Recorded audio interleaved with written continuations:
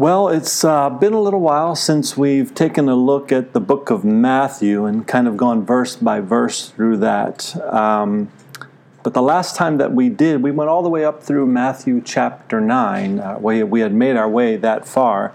So we're going to go back on into Matthew chapter 9 because we left off in verse 17 that time. And Lord willing, we'll go ahead and finish up chapter 9 and we'll make our way on in and on through chapter 10. So we're going to cover a lot of verses today, but I'm going to just keep us in Matthew. We're not going to be jumping around this morning. So if you haven't done so already, go ahead and please open your Bibles up there to Matthew chapter 9. And if you're listening to the audio or watching the video of this and you'd like to hear some of our previous teachings of the Gospel of Matthew or many other books that we've kind of gone through here in our Bible study, you can go to iTunes and search for A Love Outreach. You can go to SoundCloud.com and search for A Love Outreach, or just Google hashtag A Love Outreach, and you can find the many ways in which you can listen to our teachings here on different sites. But this morning, what we'll go ahead and do is just refresh ourselves on where we left off in Matthew back when we were going through the book of Matthew at that time. And like I said, we're going to go ahead and make our way on through chapter 9 and on into chapter 10. So a lot to cover. So let's go ahead and dive on in. So Matthew chapter 9, reading in verse 1, speaking of Jesus, it says, "So he got into a boat, crossed over, and came to his own city. Then behold, they brought to him a paralytic lying on a bed. When Jesus saw their faith, he said to the paralytic, 'Son, be of good cheer, your sins are forgiven you.' And at once some of the scribes said within themselves, 'This man blasphemes.'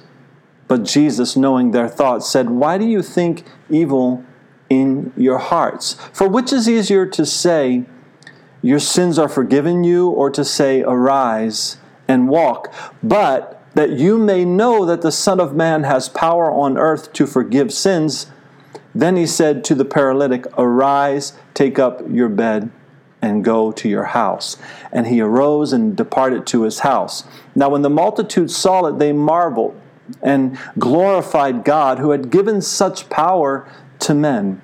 And Jesus passed on from there. He saw a man named Matthew sitting at the tax office.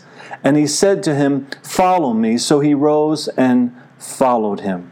Now it happened as Jesus sat at the table in the house that, behold, many tax collectors and sinners came and sat down with him and his disciples. And when the Pharisees saw it, they said to his disciples, 'Why does your teacher eat with tax collectors and sinners?' And Jesus heard that, or when Jesus heard that, he said to them, 'Those who are well have no need of a physician, but those who are sick. But go and learn what this means.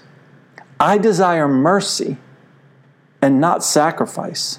For I did not come to call the righteous, but sinners to repentance.' Then the disciples of John came to him, saying, 'Why do we and the Pharisees fast often, but your disciples do not fast?' And Jesus said to them, 'Can the friends of the bridegroom mourn as long as the bridegroom is with them? But the days will come when the bridegroom will be taken away from them, and then they will fast. No one puts a piece of unshrunk cloth on an old garment, for the patch pulls away from the garment, and the tear is made worse. Nor do they put new wine into old wineskins, or else the wineskins break, and the wine is spilled, and the wineskins are ruined. But they put new wine into new wineskins, and both are preserved.' Now again, if you want to hear a more in-depth teaching of those first 17 verses, we did cover them in a previous teaching, and like I mentioned earlier, you can go out and find those teachings. But beginning now in verse 18, we'll continue on. While he spoke these things to them, behold, a ruler came and worshipped him, saying, My daughter has just died, but come and lay your hand on her, and she will live. So Jesus arose and followed him, and so did his disciples. And suddenly a woman who had a flow of blood for 12 years came from behind and touched the hem of his garment. For she said to herself, If only I may touch his garment, I shall be made well. But Jesus turned around, and when he saw her, he said, Be of good cheer, daughter. Your faith has made you well. And the woman was made well from that hour. When Jesus came into the ruler's house and saw the flute players and the noisy crowd wailing, he said to them, Make room, for the girl is not dead, but sleeping. And they ridiculed him. But when the crowd was put outside, he went in and took her by the hand, and the girl arose. And the report of this went out into all the land. Okay, so here in these verses, we see, well, we're continuing to see the power of Jesus at work that we've been seeing on display throughout the whole book of Matthew. All power was given unto him.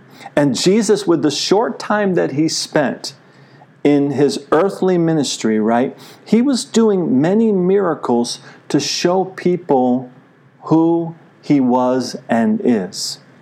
And we see that Jesus, with great love and compassion, cared for all of those that he came in contact with while he walked on the earth. A woman with a long-time illness, a little girl that had passed away and was deeply loved by her family. Jesus was using all of these situations to show who he was and to show his power. He was God in the flesh. And as Colossians chapter 2, verses 9 and 10 tell us, in him, that is in Jesus, dwells all the fullness of the Godhead bodily, and you are complete in him, who is the head of all principality and power. We're complete in Jesus, and Jesus, all the fullness of the Godhead dwells in Jesus.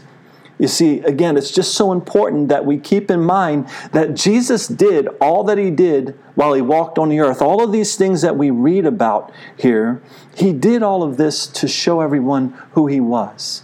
He was all-powerful. He is the Almighty. In Revelation 1:8, Jesus says, I am the Alpha and the Omega, the beginning and the end, who is and who was and who is to come, the Almighty. That's what Jesus said of himself, right? He is the Almighty. So Jesus, in all of these miracles that we're reading about, he's showing his Godhead. He's showing his power. And that's what we learn when we read these things.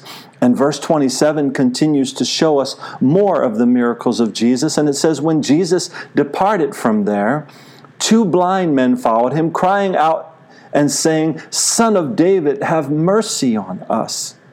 And when he had come into the house, the blind men came to him, and Jesus said to them, Do you believe that I am able to do this? They said to him, Yes, Lord. Then he touched their eyes, saying, According to your faith, let it be to you. And their eyes were opened. Now pause right there.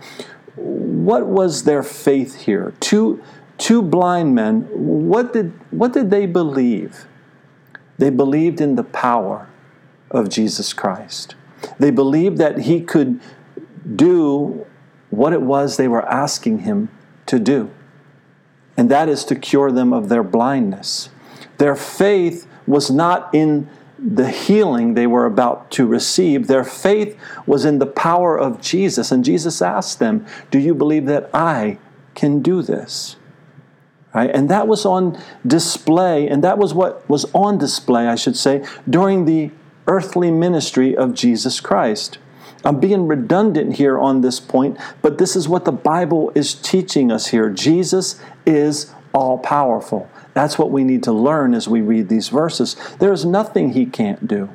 And he is worthy of our trust and our complete faith in him. And these men received their sight because, of course, Jesus was able to do what they believed he could do. And he had mercy on them while he was on this earth and in their presence and doing all these wonderful things. And verse 31 continues and says, "And Jesus sternly warned them, saying, 'See that no one knows it.' But when they had departed, they spread the news about him in all that country."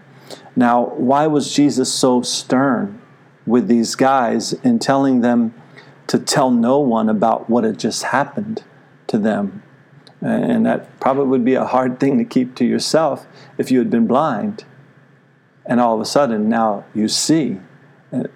But I'm going to talk about that in just a few moments, why Jesus was so stern with them about that. But verse 32 goes on and says, "As they went out, behold, they brought to him a man, a mute and demon-possessed. And when the demon was cast out, the mute spoke, and the multitudes marveled, saying, 'It was never seen like this in Israel.' But the Pharisees said, 'He cast out demons by the ruler of the demons.'" So Jesus just continues to baffle the people with his amazing power. He was forgiving sins, as we saw back in verse 6. He was healing the sick, the blind. He was raising the dead. He was doing all of these things that only God could do, because he was God in the flesh. And all the fullness of the Godhead, like I said, dwelt in him. The religious leaders, like the Pharisees that are mentioned there in verse 34, they hated him. They were more into their religion than they were into the work of God on the earth. And unfortunately, many religions are still like that today, sadly. They're more into their religion and their rules and their regulations and the way they come up with things, and then they are interested in what God is doing.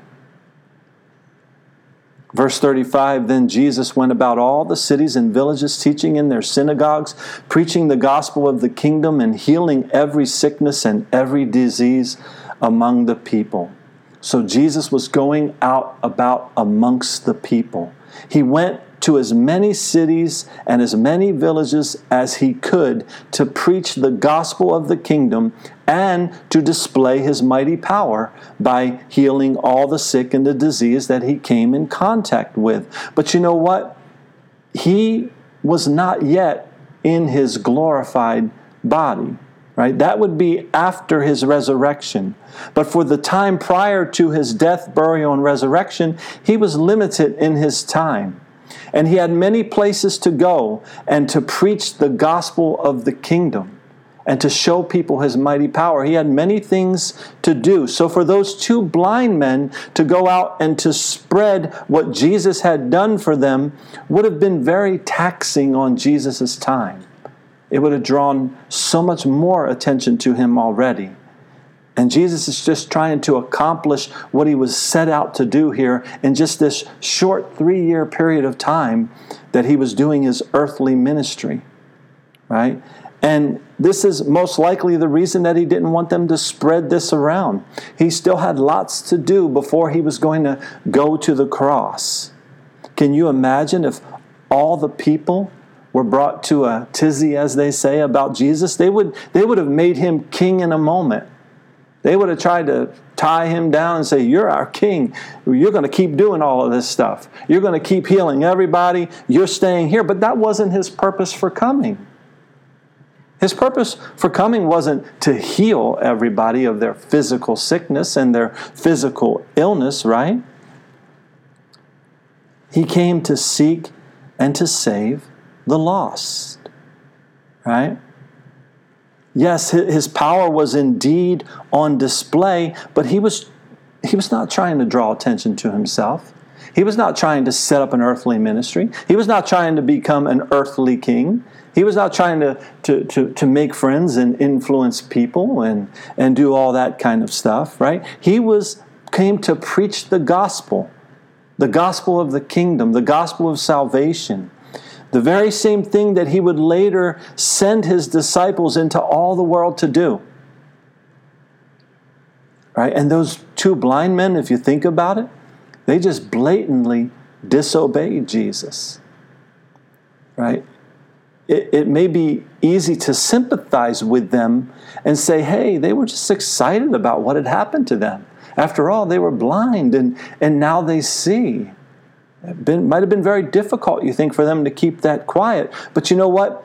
Here's what we need to learn from that. There's never a good excuse to disobey God. There's never a good excuse to disobey God in your life and the direction that He sends you on and the things that He commands us to do. There's never a good excuse to disobey it. Say, well, see what happened was, I just did it because of this, Why did I disobey God? Well, I was just excited. It just felt good at the time, so I just did it. There's never a good excuse to disobey God. So Jesus had people to see and things to do. And verse 36 says, but when He saw the multitudes, He was moved with compassion for them because they were weary and scattered like sheep having no shepherd. He didn't look out at them and say, oh, look at all these sicknesses. We got to cure all these physical diseases. We got to come up with a cure for this sickness. We got to come up with a cure for that sickness. No. He saw that they were weary and in need, having no shepherd. Verse 37, then He said to His disciples, the harvest truly is plentiful, but the laborers are few. Therefore, pray the Lord of the harvest to send out laborers into the harvest. Right? So Jesus, again, just to reiterate this, He could see something in the people, in the multitudes of people that were following Him around as He was displaying His power as God in the flesh, right? He could see their hearts and He could see their souls, and they were weary. They were tired. They had no direction in their life.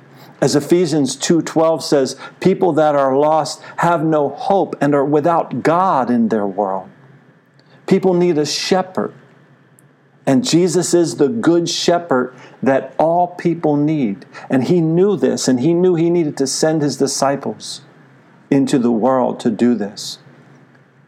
So He told them to pray that He would do that. And the harvest, what is the harvest? The harvest is the lost souls. And there's still a harvest today of lost souls that need Jesus and need to be reached with the gospel of the kingdom. What I do when I'm teaching the Bible like this is reaching out with the Word of God in the hopes that the lost and the weary souls will come to know the Good Shepherd, that you'll come to know Jesus Christ. And I would ask you to pray for this ministry, to spread the Word of God into every nation. It's a small ministry, but God can do great things with His Word. His Word is all powerful, right? Jesus did all that He could while He was here to go into every city and to every village, but He was limited, and He only had a certain amount of time that He was going to do it, right? But today, through the internet, we are reaching into cities and towns and villages throughout all the world with the gospel, the Word of God. Let's go ahead and move on into chapter 10. And when He had called His 12 disciples to Him, He gave them power over unclean spirits to cast them out and to heal all kinds of sickness and all kinds of disease. So the very same things that Jesus had been doing, He now gave that power to those 12 disciples so that they too could do the same works. Right? He was moved with compassion for the people, and He now wanted the works to spread all the more, so He gave the disciples the power during that time as well, so that they could go out and do these things and preach the gospel of the kingdom. Verse 2, now the names of the 12 apostles are these. First, Simon, who is called Peter, and Andrew his brother, James the son of Zebedee, and John his brother, Philip and Bartholomew, Thomas and Matthew the tax collector, James the son of Alphaeus and Lebbaeus, whose surname was Thaddeus, Simon the Canaanite, and Judas Iscariot, who also betrayed Him. These 12, Jesus sent out and commanded them, saying, "Do not go into the way of the Gentiles, and do not enter a city of the Samaritans, but go rather to the lost sheep of the house of Israel. And as you go, preach, saying, the kingdom of heaven is at hand." So as Jesus sent these men out, they were only preaching the gospel at this time to the Jews. 2 times in the book of Romans, in Romans 1:16 and Romans 2:10, it tells us that the gospel went to the Jew first. That was what Jesus commissioned. This was God's plan. This was God's desired order. This is how it was all going to begin. We know, of course, that the gospel would later go to the Gentiles as well. All the world, right? The disciples would later have a hard time immediately accepting that fact that the gospel was going to someone other than the Jews. But they came to realize that the Holy Spirit was indeed sending people to the Gentiles. Right? That is, to the non-Jews as well. But as Jesus sends his apostles out with this power, he tells them in verse 8 to heal the sick, cleanse the lepers, raise the dead, cast out demons. Freely you have received, freely give. So he's praying, he's saying to them, you've got this power. Don't hold anything back. And don't forget what verse 7 says there, that they were to preach the gospel, right? They were to preach that the kingdom of heaven is at hand. This is why Jesus gave them the power to heal the sick, to cleanse the lepers, and to raise the dead, and to cast out demons. It was to show the power that the kingdom of heaven was at hand. Right? This was to be the focus of the disciples of Jesus. They weren't to focus nor to worry about anything else. They were to stay fixed on what they were to do. And Jesus tells them that. He says in verse 9, "Provide neither gold nor silver nor copper in your money belts, nor bag for your journey, nor 2 tunics, nor sandals, nor staffs, for a worker is worthy of his food." You see, these men were doing the work of the kingdom of God, preaching the great news, the everlasting, unchanging gospel. And in so doing, they were worthy of being provided for what they were doing. Galatians 6:6 says, "Let him who is taught the word share in all good things with him who teaches." 1 Corinthians 9:14 says, "The Lord has commanded that those who preach the gospel should live from the gospel." They should live off of what they do. So Jesus is telling his disciples here to go and to do the work of the kingdom of God, and don't worry about your needs. People that are taught by you will take care of you. You're worthy of that, because they're doing a great work. Verse 11, "Now whatever city or town you enter, inquire who in it is worthy, and stay there till you go out. And when you go into a household, greet it. If the household is worthy, let your peace come upon it. But if it is not worthy, let your peace return to you. And whoever will not receive you nor hear your words, when you depart from that house or city, shake off the dust from your feet." So Jesus is simply preparing his disciples here. And in preparing them, he's giving them instructions on how to handle certain situations that will arise. There will be some that will not receive you, he's telling them. And they will not receive the message that you preach. And there will be those that will receive what you're preaching. They will receive it. But don't lose your peace over it. For those that don't, just blow it off. Shake the dust off your feet. Just blow it off and move on. Just keep going. Keep doing what you're called to do and what your focus is. Just keep doing it. Don't worry about those that will receive it and those that will not, right? If they do receive you, great. Then he's saying, stay there. Be at peace. Stay there and work. Keep doing what you're doing there. The Lord wanted them, though, to trust in him and in the power that he had given them to do what he wanted them to do. Remember, we studied a couple weeks ago in the 23rd Psalm, the Lord is our shepherd, we shall not want, right? That is, we shall not lack. We shall not worry about the things of this world if we're serving the Lord and seeking His kingdom above all else. As a servant of the Lord, we are to rest in Him, to do all that we can to be within His will and to stay within His will, but also to rest in Him, to have peace in Him, and to shake off the dust from our feet, right? From the houses and towns and the people that would not receive the message of the kingdom of God. The consequences of their choices will rest upon their shoulders. There's judgment coming for people that do not receive the gospel. And Jesus tells them that, assuredly I say to you in verse 15, it'll be more tolerable for the land of Sodom and Gomorrah in the day of judgment than for that city. Now remember, they're going to all these cities in Israel. That's what Jesus told them to do. Go to the lost tribe of Israel, right? To the house of Israel. Take this message to them. Right? But He speaks to His disciples here of a judgment that was to come. But it's important that we understand that Jesus is not speaking about the end time final judgment here. You see, remember earlier on we saw where Jesus was traveling around to a bunch of cities and villages, and He was moved with compassion. And then again, He sent His disciples out. He empowered them to do the same things that He was doing. And in sending them out, He instructed them, like I said, to go to the house of Israel. That's where they were going, to those cities where the Jews were. And they were preaching the gospel to the Jews. Right? This was the plan of God for that period of time. This is what we're reading about at that point in time.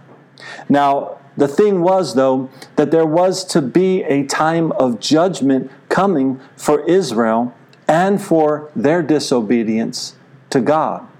That time took place in 70 A.D.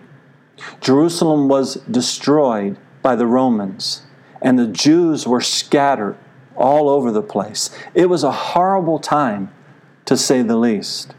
Right? A time that Jesus foretold would be worse than what happened for Sodom and Gomorrah.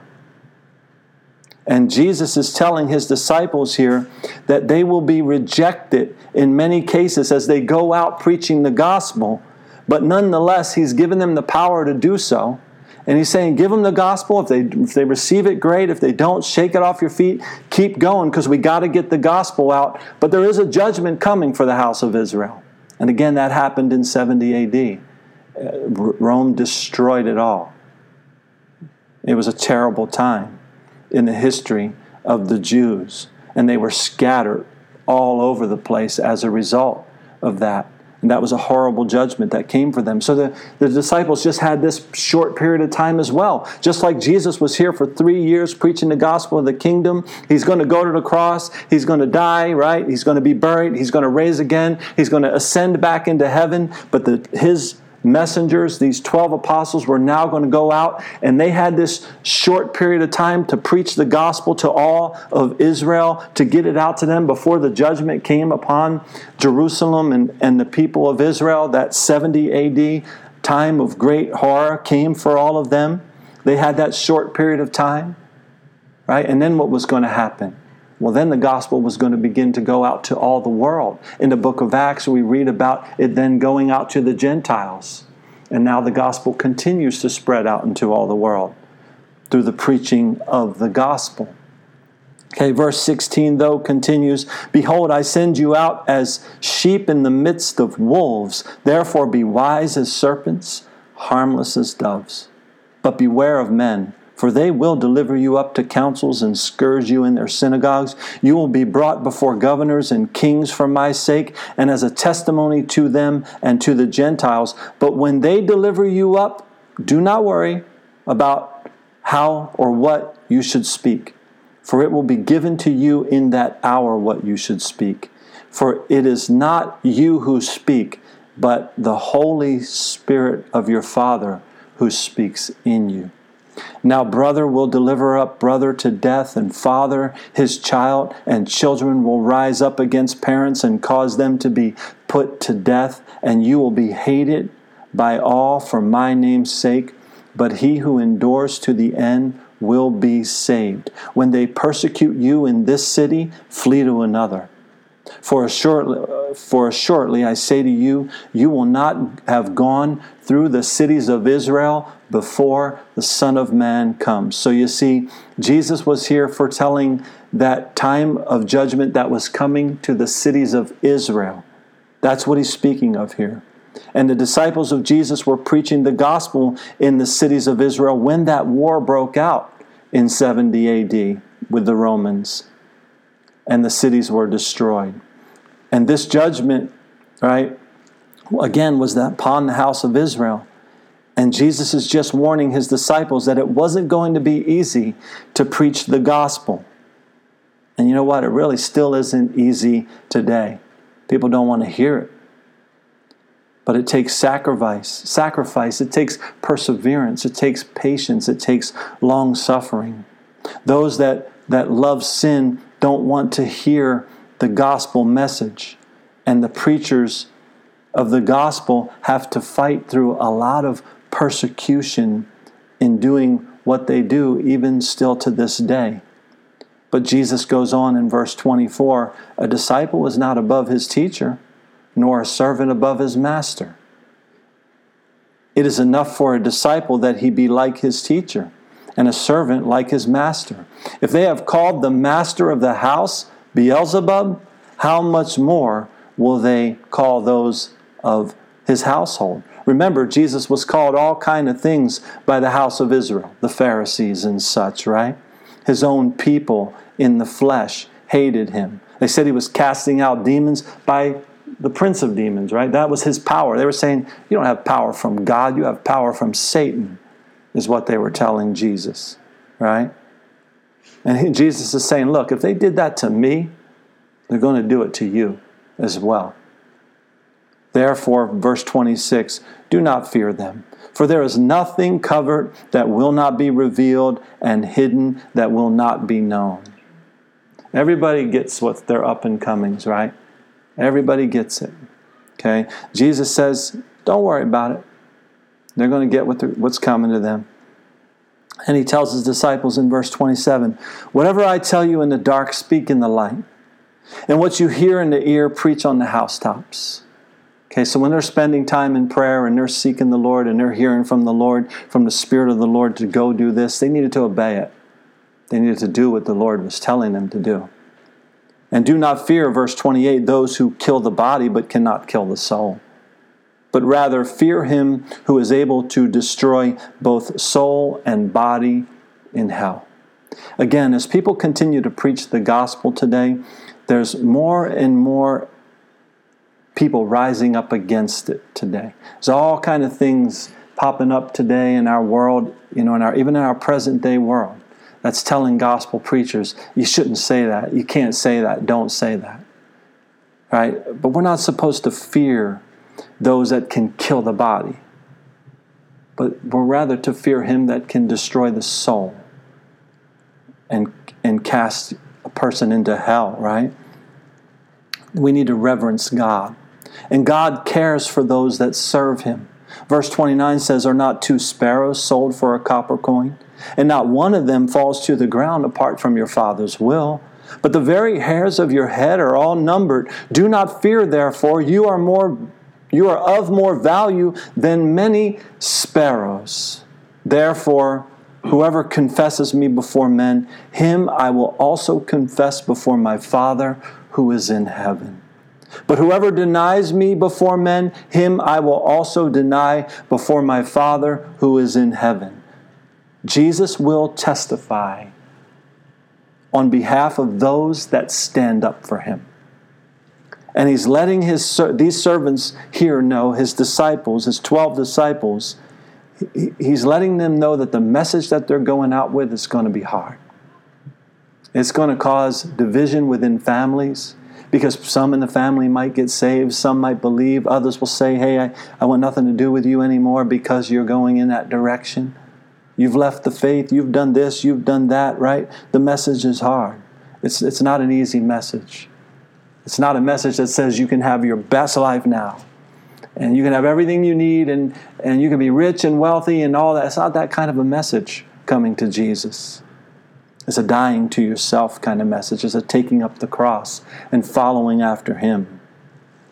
He begins to describe this message to them in verse 34. Do not think that I came to bring peace on the earth. I did not come to bring peace, but a sword. For I have come to set a man against his father, a daughter against her mother, and a daughter-in-law against her mother-in-law. And a man's enemies will be those of his own household. He who loves father or mother more than me is not worthy of me. And he who loves son or daughter more than me is not worthy of me. And he who does not take his cross and follow after me is not worthy of me. He who finds his life will lose it, and he who loses his life for my sake will find it. So do you see the message there? Coming to Jesus means forsaking all else. Dying to yourself, taking up the cross, following after Jesus. The message of the gospel is you die to you and you live for the Lord God. The kingdom of God is at hand. Right? And the kingdom of God is to be in us. It's not a religion that you subscribe to. Coming to Jesus means losing your life and finding abundant and eternal life in Jesus Christ. But people don't want to die to themselves. They don't want to love the Lord above everyone and everything else. And they don't want to let go of their sin in many cases. But they still need to hear the gospel. Right? And so often when a person receives the message of the gospel and appropriates in their lives, they end up losing relationships in this world that they once had. Family members may call you a Jesus freak, a Bible thumper, someone in need of a crutch, a religious freak, religious fanatic or whatever, right? And people may not like you like they once did when you walked just like they did, without God in their world. So these 12 disciples were the first ones to be sent, and they were first sent to the Jews. And to finish out this chapter, Jesus tells them in verse 40, he who receives you receives me, and he who receives me receives him who sent me.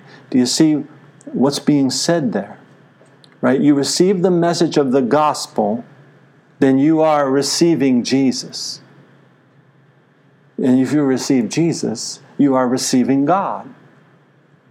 And these disciples went out with that message. And I don't have any other different message to preach today than what the disciples preached. It's the same message. Where do I get it from? The Bible. Same thing you're holding in your hands. The same thing you're reading. We get that message there. We get the knowledge of God there. We get the will of God there. We know what He wants. We know what He requires. Verse 41, Jesus continues speaking. He who receives a prophet in the name of a prophet shall receive a prophet's reward. And he who receives a righteous man in the name of a righteous man shall receive a righteous man's reward. And whoever gives one of these little ones only a cup of cold water in the name of a disciple, assuredly I say to you, he shall by no means lose his reward. So you see, folks, there's been a whole lot of work done in order to get the gospel message sent out into all the world.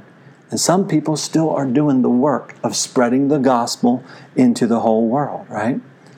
It began with the Father so loving the world that He gave His only begotten Son. The Son gave His all to make the Father known on the earth, and ultimately gave His life that you and I could receive the forgiveness of our sins and be made in right standing with God. The Holy Spirit empowered the disciples of Jesus to begin to spread the message. All these years later, there are still people that are preaching the message into all the world, taking the gospel into all the world. What do you do with what you've been taught?